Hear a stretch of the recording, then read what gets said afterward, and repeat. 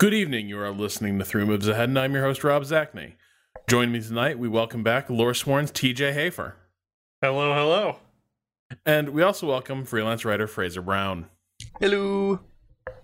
And today, we are going to be talking about a brand new series.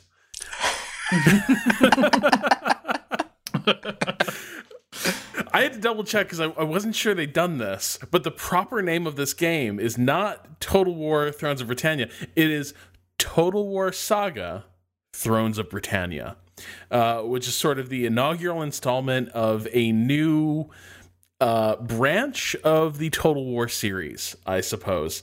And, TJ, why don't we start with you here?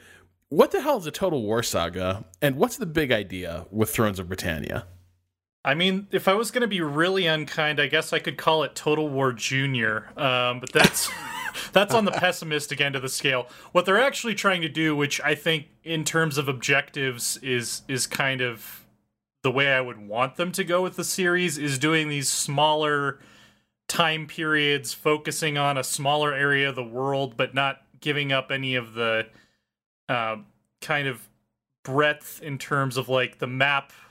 Well, the map is just Britain and Ireland in Thrones of Britannia, but it's like the same number of provinces that made up the entire world map in Total War Attila. So it's just kind of zoomed in. There's more focus on, characters and these kind of story events that pop up for the different factions, which I think is a cool way to go with it. I think some of the smaller, more focused campaigns have historically been better than the grand campaigns. Especially thinking back to like Caesar in Gaul for Rome 2 and like the Belisarius campaign in Attila, I thought were really well done. Yeah, Fraser, what do you make of all this? It's kind of a weird one, and when I was reviewing it, I kept going back and forth and wondering, does this really feel new? It's a spin-off, like it's an official spin-off. It's the beginning of a new series of Total War games. It should kind of make an impact. And I think there are some tweaks to the formula that they've made that are actually quite bold. But I couldn't help shake the feeling that it's a lot like just Napoleon, Shogun 2, Attila. It's things that we've seen them do already, focusing on flashpoints in history or very specific locations. And yet it's weird to call it a spin-off. Like I'm not sure it 100% justifies Saga. It could just be Total War Thrones of Britannia, you know? No, especially because I think something I was expecting from like the idea that these are going to be sagas is that there would be like a really clear through line or a cool angle on the campaign that differentiates itself from the more sandboxy strategy that typifies a lot of the Total War series.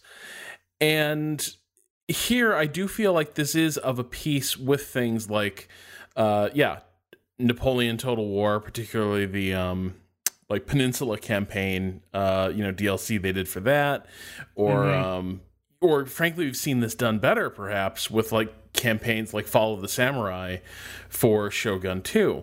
This, on the one hand, it is a really focused, entry in the Total War series, focusing on a very specific place and time.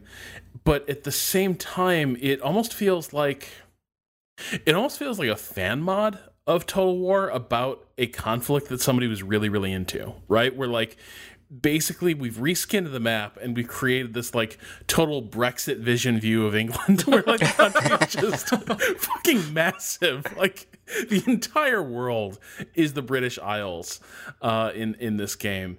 And the hook is that it's in the age of the Viking invasions and Alfred's consolidation of Wessex in the south of England. But there's nothing about this game that makes those concepts feel alive and vibrant to me in a weird way. And maybe you guys felt differently, but for me, I was kind of looking for a game that brought the story of Alfred or Guthrum, or the High Kings in Ireland, would bring those specific bring those sagas to life. And it really doesn't. What it does is it gives me a giant reskinned map around the theme of old England, Britannia, but it doesn't give me a compelling specific strategy game around it. Well, and they try to kind of give you that experience with there's sort of, in lieu of an extra campaign mechanic, it's like every faction gets a campaign storyline that's kind of a series of events that leads them to do certain things. The thing is, I didn't find that they really mattered. Out of the 3 factions I played, I didn't even complete my faction storyline in 2 of them. The Northumbrian Vikings, they're supposed to avenge the death of Ragnar, and it's I had won the game and defeated the Norman invaders and everything, and it never told me whether or not I avenged the death of Ragnar. There was zero closure to that. And then as Dublin, the Sea Kings in Dublin, you're supposed to I don't even remember what their storyline was. I just remember I got to a point where I was supposed to make an alliance with a specific faction who hated me to advance the story, and I was never able to do that, and so I never finished their storyline. The only one I finished was the Kirkin Scots have their Stone of Destiny thing, and that one I actually was able to complete within the space of a campaign, but it just felt like they weren't well put together to actually have these events guide you along in a logical way that, you even get to see the end of it by the time the campaign is over. The thing is, some of these quests evoke the Warhammer quests, where you'd go to a location, you'd fight an epic battle, but they didn't have those kind of truly, because some of the scripted battles in Warhammer are really cool, but you were besieging random settlements, because the quest would sort of change, I think, depending on the borders and who you're at war with, perhaps. But it was just kind of random, go here, kill these people, and you don't even get something rad at the end of it.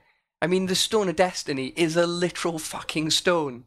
It's I know up here we get kind of sentimental about it for some reason, but it is actually shit. Well, it is. I mean, even gameplay-wise, it's just like a buff that you kind of forget even exists after a few turns. And whereas you get a rad sword or piece of armor in Warhammer, and it would just... I mean, those quests weren't brilliant, but they were nice little diversions. But here it's here's this that's meant to be the defining quest, the storyline of your faction, and it's not really a storyline. The more kind of random stuff that you come across, like assassinations and plots and revolts, they're more interesting stories than a series of battles that you do to get a buff. So for me, I think I also got off really on the wrong foot with this game because I made a mistake. This shouldn't have been a mistake, but I think it ended up pointing out some issues I have with the strategy layer as a whole. I decided, because I'm super high on The Last Kingdom right now on Netflix. Yeah, it's so good, isn't it? Oh man, just inject that high production value Bernard Cornwell crap straight into my veins.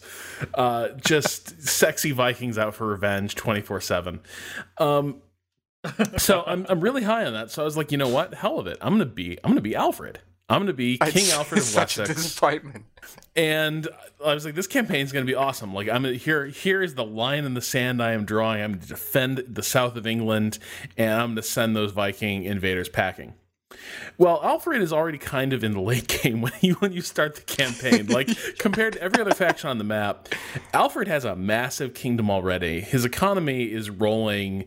Like, a lot of other campaigns, when you start them, you're in that familiar Total War loop of, like, you're just above subsistence, and, like, you really have to trade off carefully to figure out how you want to sort of scaffold up your power. Not so King Alfred. He can just start drafting mass armies, basically. Like, he's practically, like, about to enter the Industrial Revolution. He's got like 5 vassals. It's ridiculous. Yeah. And so I'm like, okay, there's a lot to come to grips with here. Let me just start surveying the kind of empire I've got, because with this much stuff in it, there must be a lot of like cool technology and decisions I can have in ways I can specialize these settlements. And then I looked it over, and in fact, it sort of felt like there were no decisions about how I could like specialize settlements and sort of like specifically tailor my empire around what I needed. Like, every single settlement was of such it's familiar from what they've been doing basically ever since Rome 2, where you've got settlements that have they fit an archetype, right? There's the farming settlement, the mining settlement, etc. But I've never felt like it was this restrictive. Like, and that's saying something, because I thought it was pretty damn restrictive in Rome 2. But like, I've come to grips with that system and the sort of series of binaries it gives you, and the ways like it differentiates the provinces from each other. I don't think it's a perfect system, but there is some logic to it.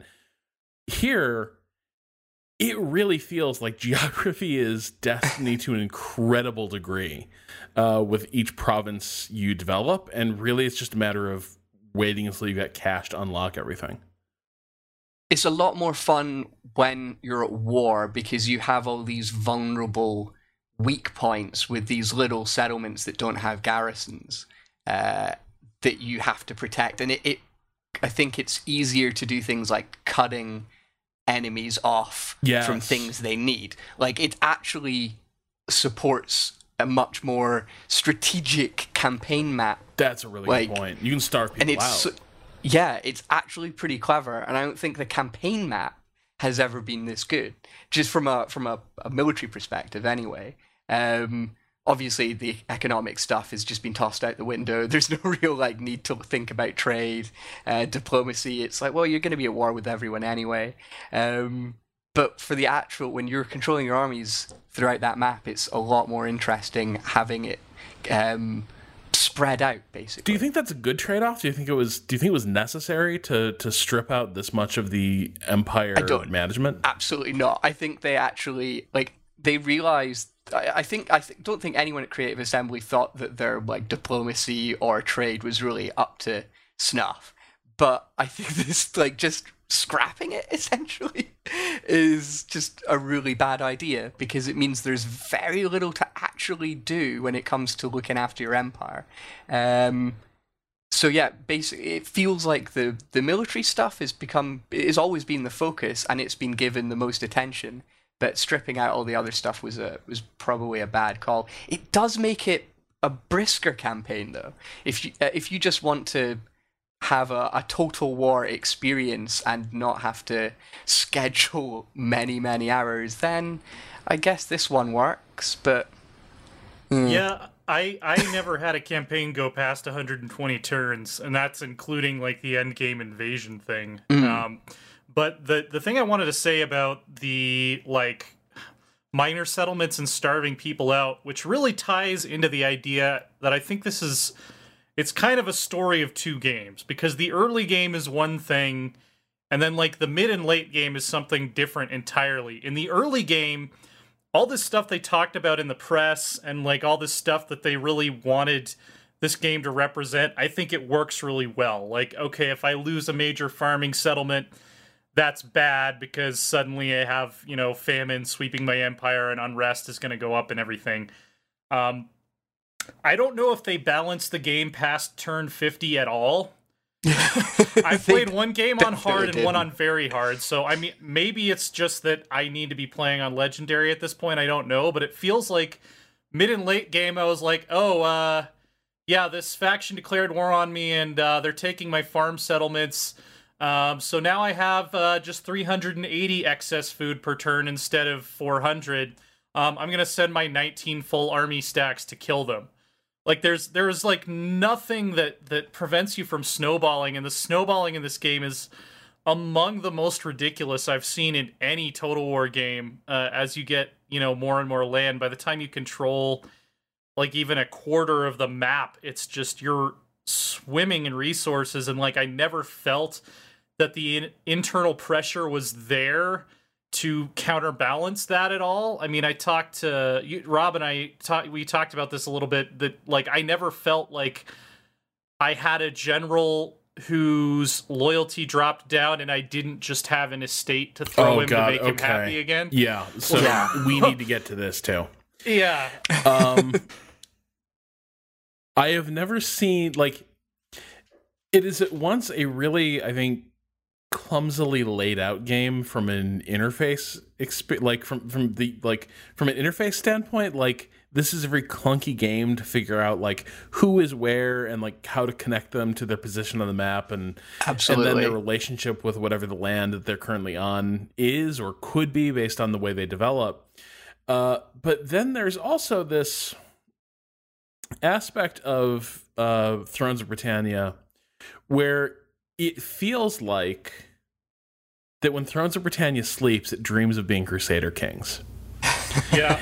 And there's this element, and now other Total War games have had this, and it's worked actually decently well in other Total War games in the distant past, where you would have generals had loyalty numbers. And a thing you could definitely have happen is that a really awesome general would sort of get too big for his britches and start to think like, well, why should I continue to serve? Shogun 2, this sort of thing would happen to me all the time, where I had like a tremendous general whose loyalty was questionable. And then I was sort of torn between, like, on the one hand, this person's going to help me win wars, I'm going to give them a huge army. But on the other hand, this person could turn on me, and then I've got a big problem. So I don't actually give them the best army I've got. And those were cool dilemmas. Here, loyalty is in the game. So characters can sort of defect from you theoretically. But the thing that seems to drive loyalty almost entirely, with the exception of like certain like sort of narrative events or things that can happen with a character, the main thing that seems to determine how loyal a character is where they stand in terms of land claims relative to your ruler. And this is where, like, I think this is a really weird system. I also think in terms of function, it ends up being really, really dumb. But basically, like, this rule of thumb has never treated me wrong in Thrones of Britannia at all. As long as a noble is within one land claim, one title, one estate of my ruler, their loyalty is basically assured. The moment we conquer a bunch of territory and those new estates fall into my king's hands, until my king hands them out as like spoils of war, every general becomes disloyal. And it's instant though. It's the most insane thing. And the thing is, it doesn't get explained, and it's not that logical. I remember after my first massive victory, I wiped my enemy out, took all their land, and I was like, yay, everyone's gonna love me, I'm the best king. Nope, everyone was furious. And I'm like, why the fuck is everyone furious? I see it's because I've got like 10 estates. And the moment I'd start divvying them out, everyone's happy again. It's like if Cassius bums a smoke off Caesar, and that's the end of the play.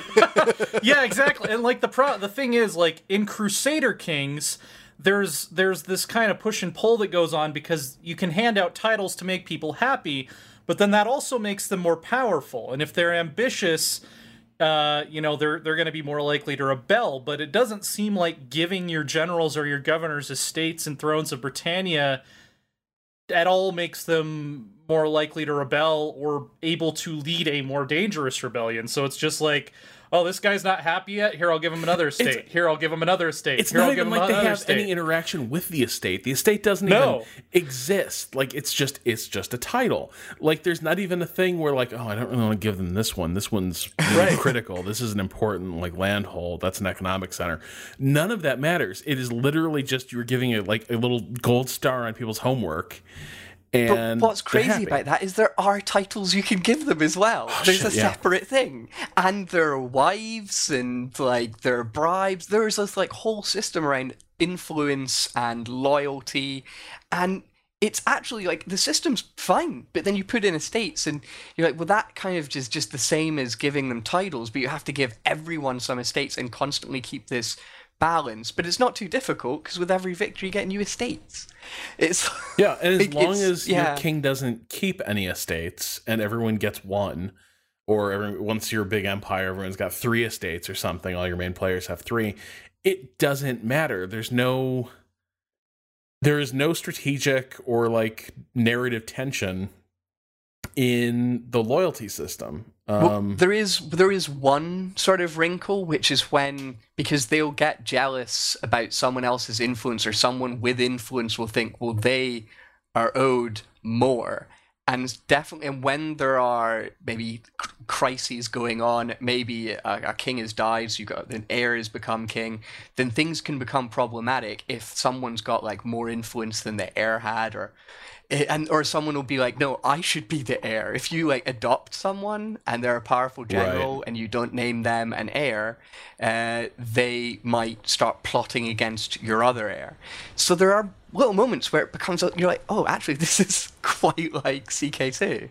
It just doesn't really follow through that much. And the estates thing where you can just fix influence problems so quickly. You can also take them away from people as well if they're getting too influential.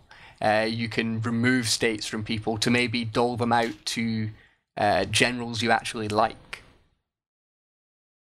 Yeah, but like every character is so passive in this, it's kind of crazy to me.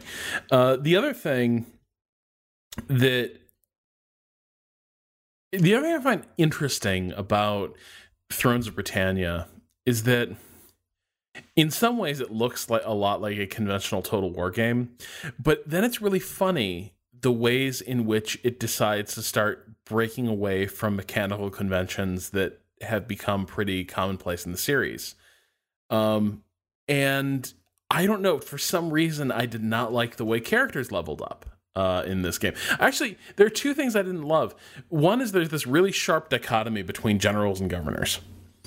I didn't like, basically those were 2 career tracks that never overlapped at all for me. Like once governors were in place, I just left them there and gave them enough titles to keep them happy and loyal, and basically gave them whatever each time a character levels up, unlike in the Warhammer games where there are like specific archetypes or classes that heroes and characters belong to that they can level up skills within. The way it works in this game is every character is drawing from the same list of like 8 different skills, basically they can add, or like in the form of members of their retinue. So you can hire like a new scribe for a character, I guess, and their governance goes up by a point, which gives a 5% increase to provincial income. Or you can give them a forager, which gives them, I think, a plus like 5 to supply, depending on the region they're in. Little things like that have immediate and clear application, for what you might want to do with that character. But it all feels really, really generic, and it made veteran characters less interesting to me. I don't know. They've got traits as well, though. I mean, I agree that the follower system's not that great, doesn't have much flavor. I do like how it integrates a lot of agent mechanics, though, so you don't need agents, because I like heroes in Warhammer. I think they're pretty good, but the plain vanilla historical Total War agents have always been shit, and I don't really miss having these extra units on the board that Yeah, they're not that. The stuff they do, this game has shown can be done just as easily by a general or a governor. I did actually have a few characters who went from general to governor or governor to general. Okay. There was one that he was like in his 60s, and he'd been a governor like his entire sort of career in the game. And then there was a civil revolt. We lost the city. He fled, and he ended up being like a marauding general during this war, just murdering everyone, and got like a hell of a lot of traits. And went on to become like my most powerful general. And died when he was like 75 or something in the middle of a battle after like 15 years of just marauding. It was awesome. Yeah, I agree that the level up system is kind of weird. I feel like it's a mistake RPG designers make a lot too, where they give you like all these various skill trees that's kind of like a kitchen sink approach, but then like only 4 or 5 of them are ever going to be useful to you at all.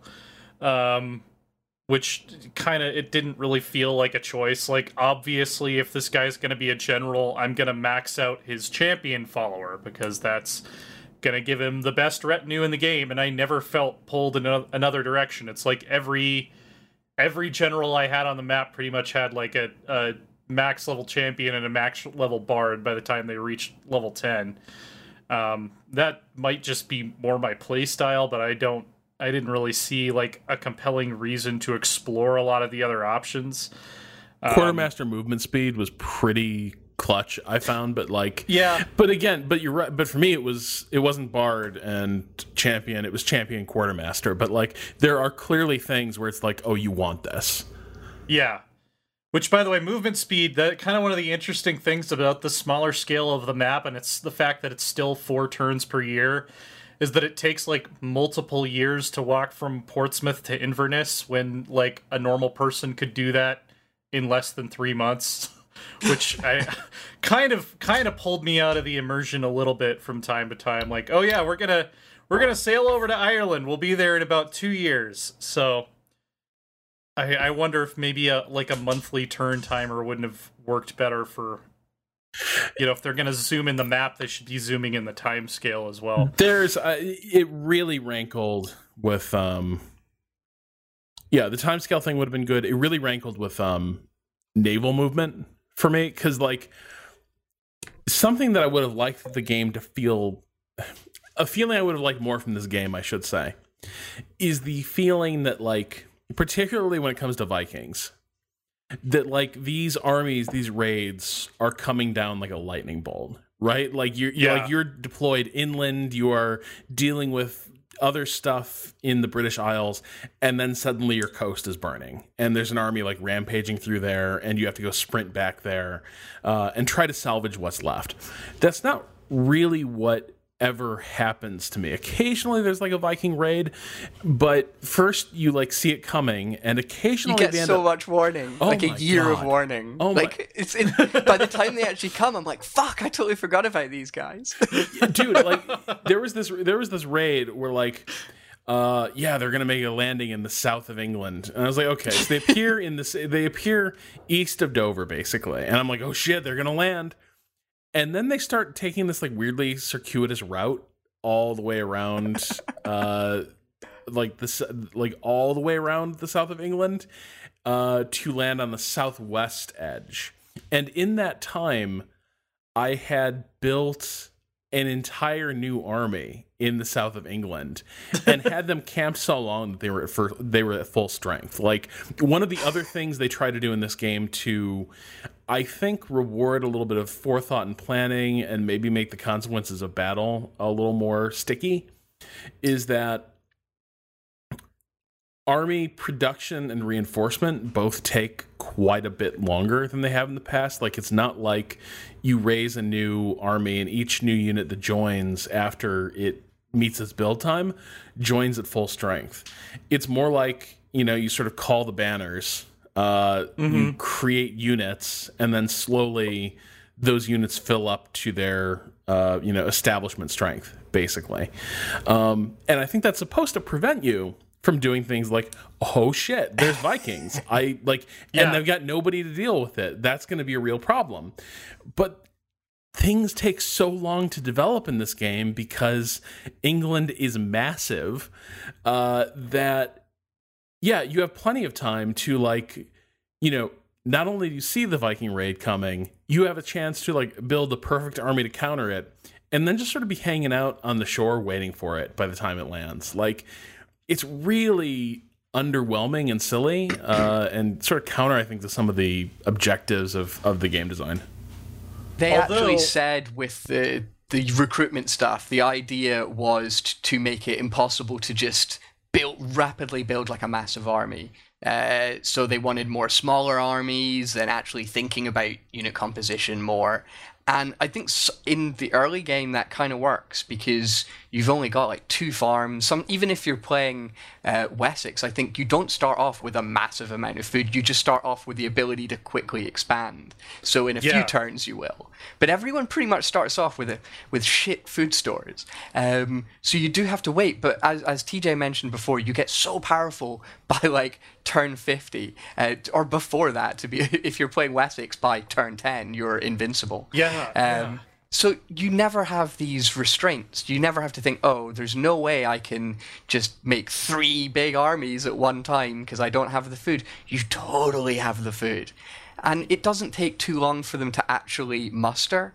And while you're waiting, you can still move them around. You can still fight with them. I actually think it's great because I think it means that you have agile armies, and you're not actually just waiting around. You're not waiting for people to muster. You can still do things, but it doesn't make it harder. It makes it so much easier.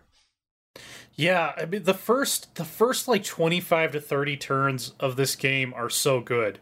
Mm-hmm. If I felt the same amount of pressure throughout the entire campaign that I did when I'm all right, I have a specific number of regiments that I can raise based on how much food I'm producing, and that's all I'm going to get. If I had those constraints through the whole game, I think I would be eager to say that this is one of the best Total War games. But the fact that it completely falls apart after a certain point, I will say that I did have a situation, it was one of the highlights of playing through for the review, where I had a faction with 3 full stack armies declare war on me unexpectedly when all of my armies were at least 4 turns away. And I had to, for a second, think about, okay, I'm not going to save everything. I have to actually think in terms of number of turns. How many of these little settlements am I going to let them have? And then based on that, pick where I was going to raise my defensive armies. And I ended up, even having done that calculation, I ended up having to go into battle with them not at full strength, which I thought was great. That's something that almost never happens in Total War. this is a half-strength unit of spearmen, and they're gonna have to hold this part of the village. They're going in, under-equipped and underfed, and they just have to do their best. And that was a great battle. It was a nail-biting victory where I was are these newly mustered levy troops going to be able to hold the village? And I would have loved to have had more experiences like that throughout the mid-game and the late game, because it is really cool just having to go to war with the army you have, not the army you want, as the saying goes. I find myself creating these sorts of situations. Because, you almost have to force it to happen so you can have more fun. Yeah, I adopted really powerful people, and just so they would revolt against me because I wasn't going to make them heir. I kept making these big obvious mistakes because I wanted civil wars, and because I'm not sure if you guys had this moment early on in the game where you just start seeing every turn 5 kingdoms have been wiped out. Yep. And oh, this map is quickly getting really boring. Yeah, I think that's the other problem, and this is a problem I think that sort of started to dog Total War as a whole for a while, which is that in these scenarios where they create a lot of small kingdoms and there's a handful or maybe even no real superpowers to start out with, it introduces a lot of randomness to the diplomatic system that starts to feel I think kind of a bad chaos, and also ends up to really unpleasantly fast consolidation where like one of the reasons I think the mid game stops being fun is that there are a lot fewer of those really small chaotic wars being sort of scrapped out with tiny little armies fighting in weird and random places, and it's starting to turn into more like, well, congratulations to those of us who survived the first 50 turns of this game. Now it's time for like just a few big battles between big armies in places you expect. And there's no real like outside participants because they've all been pretty much wiped out. Oh God, it's a battle royale. Yeah. Yes. Yeah. Yeah. It's Total War Last Man Standing. Like, you know, I'll say like a game, like probably one of my favorite games playing this. And this, like for a while, this was one of my better Total War experiences in like quite some time, to be honest. Like since, you know, the first Warhammer game, some of my better games in that one. I was playing as the Central Irish faction. I'm going to say Meath because I know that's the province they're pretty much like representing, but they don't start there. Right. Yep. So I'm going to say Meath. And I'm playing as them. And you're right in the middle of Ireland, and all hell's breaking loose around you, and you got enemies kind of in every direction. And the cool thing about that campaign was there wasn't all that much food on the map to start out with, so like supplies started getting really dicey, and I wasn't very rich. And so like a good start wasn't really enough to give me enough soldiers and wealth to support enough armies to sort of secure all my conquests and borders. So I ended up playing this really long, basically shell game against the other AI factions where like I am frantically rushing to try to deliver knockout punches to people, not even to conquer like important territory, but just to like bloody their nose enough that they would sue for peace and back off, and I could wheel my army some other direction and take someone else out. And I was basically just racing back and forth with like increasingly depleted armies. And every once in a while, a disaster would befall me where like somebody just sneaks in and occupies one of my breadbasket cities.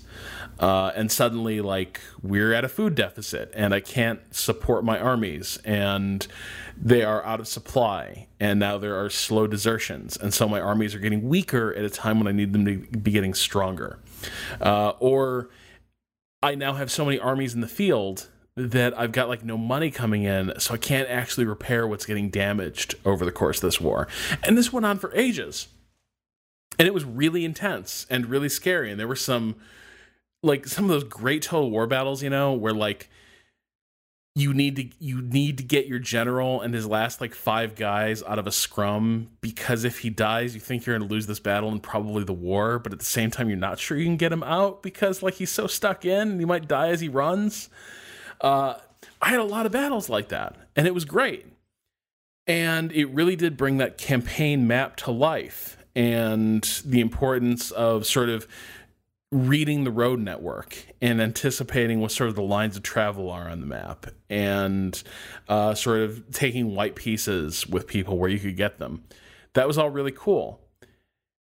And that game only exists for a heartbeat in this game. Yep. And then it starts to fade. And then you've got a lot of this territory that is differentiated, but it's not interesting to govern. And so that like really dynamic military campaign you're fighting starts to get more static, and then you turn to, well, what's my strategic game that I'm playing? And it might be the worst strategic game that Total War has ever put out. Yeah. Yeah, they needed some kind of like some kind of mechanic that clamps down on you when you get big. There needed to be some kind of hazard to blobbing. That's what I really feel like was missing. More severe war weariness, war exhaustion, whatever they want to call it. Because that barely... if you're playing in the default difficulty, firstly, don't. But also, there's barely any real consequences. You should explain that a little bit, because that top bar stuff is important. Yeah, it's... So... The idea is that people are meant to get antsy when you're not at war, encouraging you to fight more, but to stop wars going on infinitely or to stop having these stupid wars where someone will declare war on you, but you'll never see them, but they'll never back down. They get weary of war, and it starts getting more difficult to like supply your armies, keep that up, and you'll have public order will go down, and just generally it'll create chaos because everyone's miserable. But they don't really care that much. Whenever I'm doing a review, the first game is usually on a normal difficulty, and it just barely has any effect. And it does explain that it's more severe and harder difficulties, but it's not that severe. I never felt inspired to actually make a change to either sue for peace or to get in a war because the game was egging me on. I was getting in wars because it's Total War and I'm pretty much always going to be in a war, and I wasn't stopping them because the wars are generally pretty easy to win in this.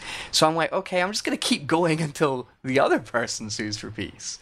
I felt that it didn't really seem to have as big an impact on the AI factions either. It happens to them as well, but I didn't feel like they were being pressured to make a peace treaty when they wouldn't otherwise do it. It's like obvious, you're having your ass kicked, of course you're going to try and do something.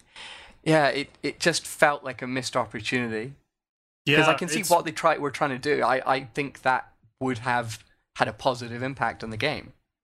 Yeah, and it's true of like all the campaign mechanics. Like the unique mechanic for the Great Viking armies is that you have this like kind of balancing act of keeping the English happy and then keeping your Viking warbands happy. But even on hard, it seemed like they were just both sitting at like 45 to 50 for most of the mid and late game. Like it really wasn't hard to keep them both happy. I might have liked it a lot better if it was seriously like a single bar. And like when you make the Vikings happy, you make the English less happy. You can't have both. And like even on top of that, like the couple times I dropped into the red with the English, because obviously this is me and I was mostly doing what would make the Warriors happy. Like the penalties for that felt so negligible. Like I didn't feel like I was in danger of having this like large nativist English uprising because, you know, I built a runestone instead of a church. It just seemed like, well, we're going to go stand in the corner and fold our arms and scowl at you for the next few turns until, you know, you get an event that makes us happy again, or, you know, you declare war on someone we don't like. Like they tried to throw all of these extra mechanics at the board, and so many of them just end up being like borderline invisible. Oh, and it all feels like they're trying to compensate for the fact that that the AI factions do not have the capacity to develop into worthy adversaries that will challenge you into the late game. Like that's the other thing, is they're trying to tie your shoelaces together as the campaign unfolds, because you're not going to have, like, if you're Alfred, for instance, you're not going to have an end game where you're encountering another Alfred. You know what I mean? And it's like down to the last two superpowers. Like the odds of another faction getting that strong and like enduring into the late game and challenging you on that level, or even knowing what to do with that sort of strength or territory, right? Like the sheer number of times that I would be at war with somebody who like had a tremendous amount of territory under their control, and then I'd look at their strength rating and it was like garbage because they just hadn't developed anything. Like they would somehow have like the entire Midlands to themselves, and they'd done nothing with it. They had no strength behind it. And so because Thrones of Britannia really can't give you these, you know, end game bosses being generated out of this dynamic system, what it's trying to do is give you a lot of little things that will trip you up. But I'm not sure they really do work all that well. Like for all the prominence they're given in the UI, this notion that like your Viking warriors are getting restless if it's been too long since they've raided something. Again, I didn't feel like, oh boy, I'm like my chiefdom is in danger if we don't start launching the longships soon. it didn't really And what feel. situation wouldn't you already be launching the warships anyway? I mean, especially in this game, you're always really going to be at war. There's going to be very few turns where you're not doing something aggressive. Yeah, and so like I don't think that stuff ended up working out all that well. I didn't love a lot of the events that came in because I felt so completely disconnected from the strategic layer and anything happening there. Like I would get these notices that like, an icy gale is blowing in off the seas. 4 buildings have been damaged. And I was like, great, I do not care. I could not like none of those buildings are people. Like there's nothing there. They're empty. They're barely interactive. So I'm not going to concern myself too much with them. So you have all of that. The one thing the tweak I do think I like is that they changed how rebellions work, and they made it much less predictable as to when you'll have a revolt. And on the one hand, it plays into my larger problems with this game that like nothing is really that controllable, and like just numbers appear on provinces, and maybe there's buildings you can build that'll resolve that if those buildings are available in that province, but probably not. And you just need to keep an army there for a while, or put a governor in charge with a priest. But I did like this notion that instead of waiting for public order to count down to -100 and then automatically an army spawns to rebel and try to take control of the province, instead public discontent is tied to like a rebellion chance. And I definitely had some campaigns with interesting curveballs appear where I was like, there's only like a 10% chance of this province rebelling. So I'm going to pull these armies out because I need them on either front. I'm sure it's going to be fine. And then 3 turns later, there's a massive rebellion, and like the linchpin farming center of that province is taken, and suddenly my empire is running at a food deficit again. Although the 2 layers of food I didn't love. Like local food and then empire-wide food, I didn't love that system. Yeah, I think it was like the way that I think it works is that if your empire is at a food deficit globally, you will suffer in provinces that are locally food negative. But the provinces that are locally food positive are fine, which I didn't really mind that. I thought it was a little bit confusing to actually, decipher how it worked. The other thing I was going to mention, though, is that I do like the way that they've changed recruitment in general to where you don't have recruitment buildings. It's like this global pool that you have a limited number of guys to pull out of, which, again, put me in situations that Total War normally doesn't, where it's like, okay, I can only recruit, 4 units of berserkers, and the rest of this army is going to have to be crap spearmen. And I'm going to have to make do with that because that's what's available in my recruitment pool right now. Here's the thing, though, your armies are always going to just mostly be just crap dudes with axes and spears. I'm like, I'm going to piss off all the Total War history nerds, says the guy with a bloody ancient history degree. But still, I absolutely am sick of these boring-ass soldiers. Just dudes with beards and spears. Like, I feel like we've been really spoiled with Warhammer. But I just feel like a bit of color. And you don't... And Creative Assembly's whole thing is like, it's meant to feel like authentic to history. It doesn't have to be accurate. It should be fun.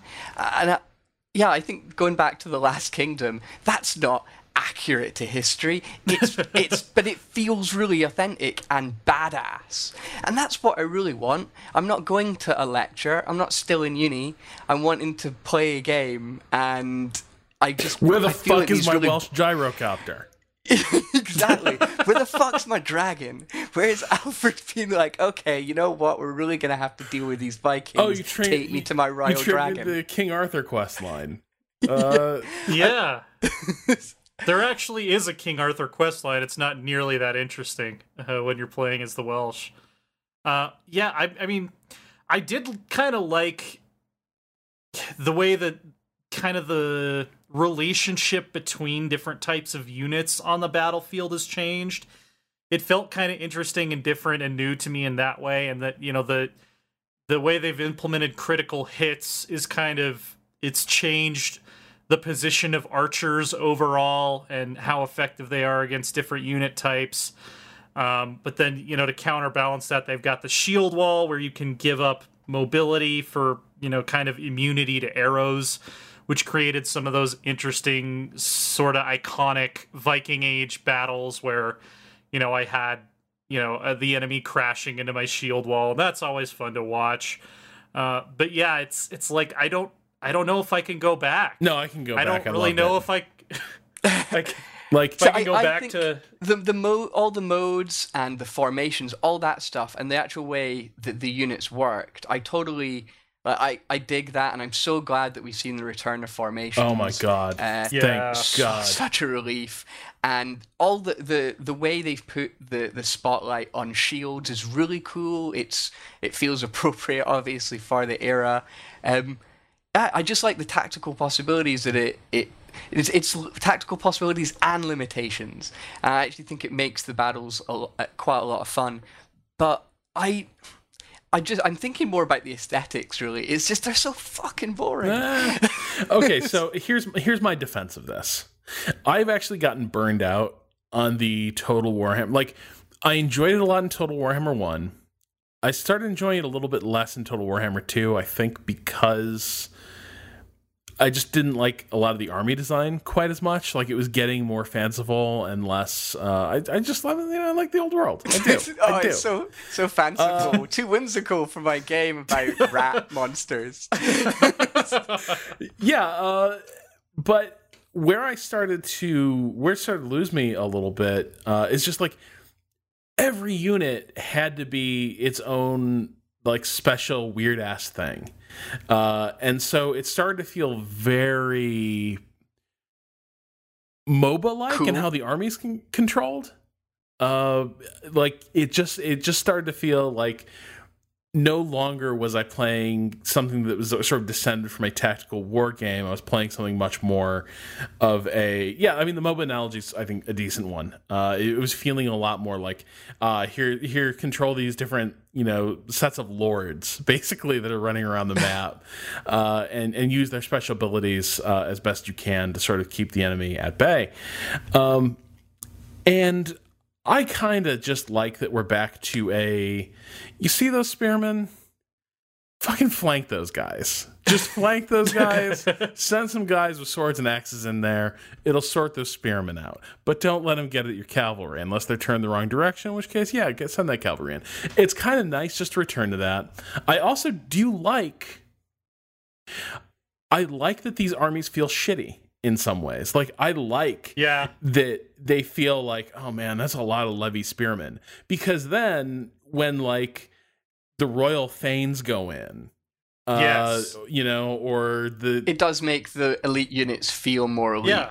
Yeah, but without making them cartoonish hero units, right? That's the cool thing. Yeah. Is like it starts to feel. But I'm not really saying it needs to be just like war. And the fact is, it would be stupid to do that because then it's almost like they're competing against each other. But what I mean is more character to these units, more personality. I just feel that it's so easy to look at your army and be like, it is just a dude, one dude over and over again.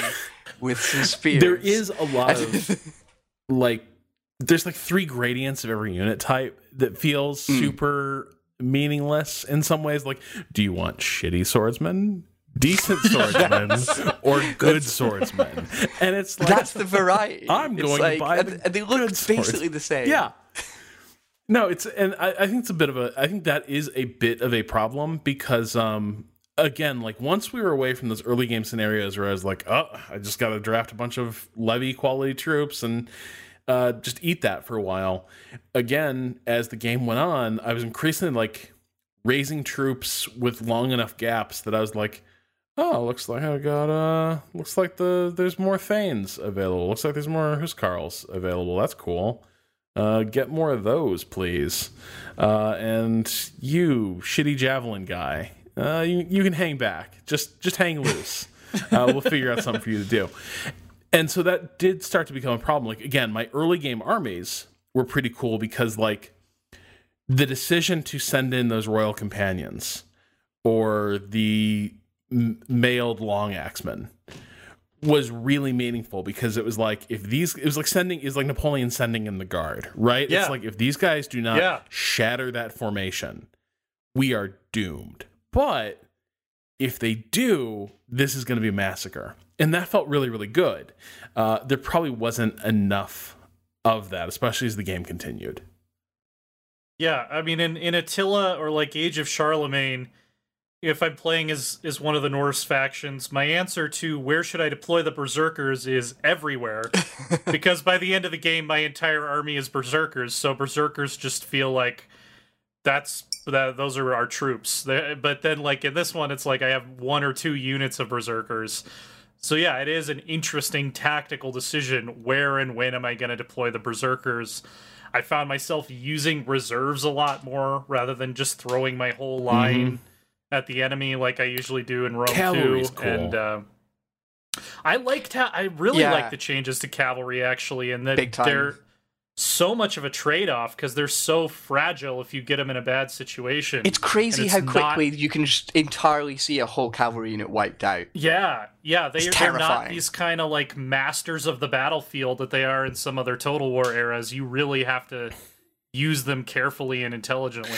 And at the back for that first charge, it's like you kind of feel almost sorry for them because they're just like, oh no, it's just dudes with shields and spears. Fuck, guys, let's just turn around and go home. Well, and I like that real like heavy cavalry is super rare in this game, and so for a long time it really does feel like you don't really have proper cavalry.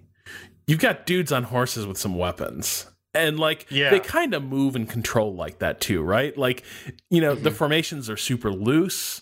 They, like, it takes forever to sort of corral them into, like, an orderly formation for maximum impact. Otherwise, you got to back them all the way out of combat, give them, like, a couple minutes to, like, cool down, like, slowly, like, get back in position, do it again. It's a cool thing, because, like, you can't just do that cavalry cycle that you could do in a lot of other Total Wars where it's like charge, impact, pull out, charge, impact. Like once cavalry are committed, it takes a little while to extract them and get them ready for another charge. And it's made for some really interesting cavalry skirmishes that take place like separate from the battle, where it's like people are sort of waiting for each other to commit their cavalry, and you're starting to chase, like, their heavy cavalry's in, so you send in your shit like light cavalry or your ranged cavalry to just try to like harass them and pin them down long enough for your slower horsemen to catch them. There are all sorts of cool little battles like that that I really enjoyed in this game. Well, and it added some texture to the end game invasion too, because if you're playing on one of the higher difficulties, you actually end up fighting the Normans, and suddenly it's like, oh, the tactics I've been using, I'm going to have to adapt, because now I'm fighting people who actually do have good cavalry. And it sort of creates this last-minute adjustment of your tactical thinking that I thought was kind of cool, even though on a strategic level I wasn't super impressed with how they implemented that endgame invasion stack stuff.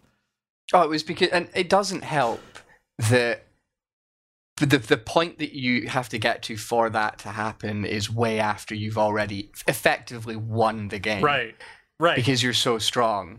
And it just feels like you're just waiting to get they call it the ultimate victory. But I don't know how quickly it happened for you, Rob, when you played as Wessex. TJ, did you play Wessex as well? We can talk about short campaign victory? Yeah, hilarious. Yeah, what the fuck does it even mean? Because it's just so stupid. And yet there's something profoundly demoralizing about it. I know. I got my first short victory in turn 20. Yep. Yeah, it was about the same for Northumbria, actually, because they start with quite a bit of land. And so I had like 3 short victories by turn 35, and I was just like, fuck off. This is I was so angry. It's a weird thing. The world is meaningless. Thrones of Britannia, justly perhaps, fears you're going to get bored with it.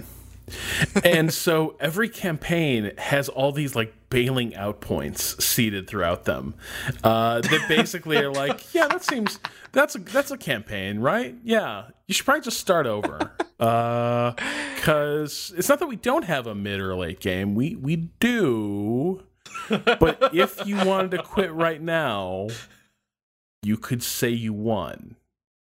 Just putting that out there. The best victory I got it because it was Mercia, right? Mercia basically just gave itself to me. Because you've got the whole long-standing thing. It's like, yeah, you can inherit it, and it's like, ooh, but will they accept your reign, and will they rebel? No, they're pretty chill about it, actually, and I won the game. Yeah, and then there's the prestige victory, which is the victory you get accidentally on the way to the other victory fame. conditions. It's fame, I think they call it. Yeah. You get fame. You get fame by playing the game that you're playing. Yeah, those victory conditions you should just ignore. Just play as much as you want. You're painting Britain your color. That's really what the game is. Yeah, like that stuff was super silly. The fact that it was like, yeah, you're done. This is good enough. Like, and the problem is, it felt hard for me to continue after that. Like, it's sort of like when you get a victory in Civ, and it's like you could keep playing, but I don't know. Like, game's kind of over. That's for sure how it felt as Wessex, because like at that point, I was already like, it was like turn 25, and I was a superpower. Basically, I was like, okay, it's definitely less of an issue if you play a smaller faction. You know, it's very historically accurate in the sense that, 11 stacks under Harold Hardrada from Norway showed up, and then, Harold Godwinson went and killed them, and then 11 stacks under William the Conqueror showed up, and Harold Hardrada went down, Harold Godwinson went south, and he lost. And then he raised 14 more armies in the Midlands with his infinite food and money, and went and kicked William's ass. That's how it happened, right? That's certainly the books I read. Well, yeah, I mean, as he memorably said before the Battle of Hastings, he was like, "Don't worry about this one, guys. This is a playoff best of 7." Yeah. I feel like because we've been pretty negative overall. That's because it's a bad game, to be honest. But see, I don't think it is. I'm once again realizing, fuck, I gave it like 73. I should say some nice things. This has stealthed its way into being another Rome 2. It's more fun to talk about what it did wrong than it is to talk about what it did okay. I gave it a 78. So fucking hell, TJ gave it a 78. Yeah. Hey, everyone on Twitter, pick on TJ, not me. Yeah. All right. That's who the harassment campaign should be directed. You wouldn't catch me and Rowan doing this shit. No, but like I get what you're saying. Like, to an extent, it's fine. It's fine as a Total War game. Like, this is a durable franchise. Like, it is hard to fuck up so well and truly that like there's no fun to be had here. And like, when this game is good, it is very good. But at the same time, I've never felt more like it accidentally backs into being good. And then like, it's got nothing on like Attila. I think it's considerably worse than both the Total War Warhammers. I think it's still a little bit better than Rome 2, original Rome 2, because I'd argue that Rome 2 got pretty good. The really damning thing for me is like, I would recommend playing the Norska campaign in Warhammer over this if you want a Viking experience. Like, I'm of course. Norska's way better. But the Norska campaign in Warhammer is really fucking good. Or any of the Northern European factions in Attila, for that matter. The one other thing I will say for it, though, is I do think that the faction diversity adds some good replayability, because even after I finished the review, even after I had played 3 campaigns and been like, the mid game is bullshit, there is no late game, that was such an underwhelming experience, I was like, okay, reviews turned in, I kind of want to see what the Welsh are up to. I kind of want to see what they're about. And I played, until it got boring, at least, as the Welsh. And I probably am going to go back just to try out Ireland at some point. Ireland, TJ, it's May 2018. How have you had time to go back to a game? Are you not playing Battletech? Get to work, mate. This is What's that? insane. Are you not playing BattleTech? Do you guys not have better things to do? I was doing Pillars of Eternity 2. I had to jump straight from like Total War to Pillars of Eternity. That Yeah, is it's like we've both had like these near misses with BattleTech, I think, just because we've had other assignments. Yeah, I had to turn it down, unfortunately, because I was really interested in playing that. You fools. But I need to say good things. I've got a list. Wait, could you have been the one to review it for RPS and just get ahead of that whole situation? No, I'm sorry. No, loved Alec. Totally get what he meant. He also did say that after like downloading a bunch of things that sped it up, he actually enjoyed the game considerably more. I do think it is super slow. Watching those turns go by it can be really aggravating. Well, anyway, that was Fraser Brown. Night, everybody. No. But yeah, the thing, and it's TJ mentioned it as well. The diversity. So yeah, the diversity of the army sucks, but the actual diversity of the cultures is pretty good. And the way that you actually feel these different factions are connected by their cultures is pretty cool. The way they will, even though they are often opposed to each other, they will unite at certain times and kind of form alliances against certain enemies. Like the Vikings will all kind of work together to murder all the Irish, things like that. I like these little connections that different factions have. Am I the only one? No, I do. Like I liked the way that it felt like when you were fighting one Viking faction, it was only a matter of time before you're probably fighting all of them.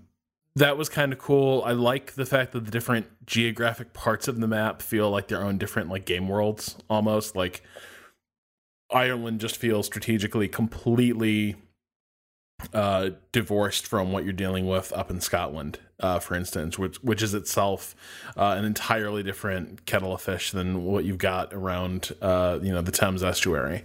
Like these are cool little places that you end up fighting in and trying to figure out how to sort of strategically navigate. There are things that you can find to love in this game, and there are a few things that I found to love in this game. I am just gobsmacked by the big misses. Yeah, and I think it comes back to what I said right at the start is that it almost doesn't justify being a spin-off. It tries all of these experiments, but then holds back a little bit, almost like it's still trying to be too much like Total War. And this is an opportunity for it to be something really different. It's a spin-off. Why are you shackling yourself to the main game? Yeah. Yeah, I think it ultimately comes down to it just doesn't feel like they tested the late game really at all. No, and that concerns me because the thing that I had a concern, like a worry about with the Total War sagas is that I didn't want it to become like budget line Total War. Like I liked the idea of it being a cool, like strategically innovative, creative, uninhibited space for Total War to do more things like we see in Fall of the Samurai or the Peninsular campaign, or in the Belisarius expansion for Attila, or just Attila in general. Like I was hoping it would be a place to explore those ideas and make really tailor-made specific scenarios about interesting points in history, with some bespoke mechanics to sort of drive that action. And I see like gestures in that direction with this game, but it's all so undercooked and it adds up to so little from like a flavor and style standpoint. This does end up feeling like, oh, so now Total War has a C team. Cool. Yeah.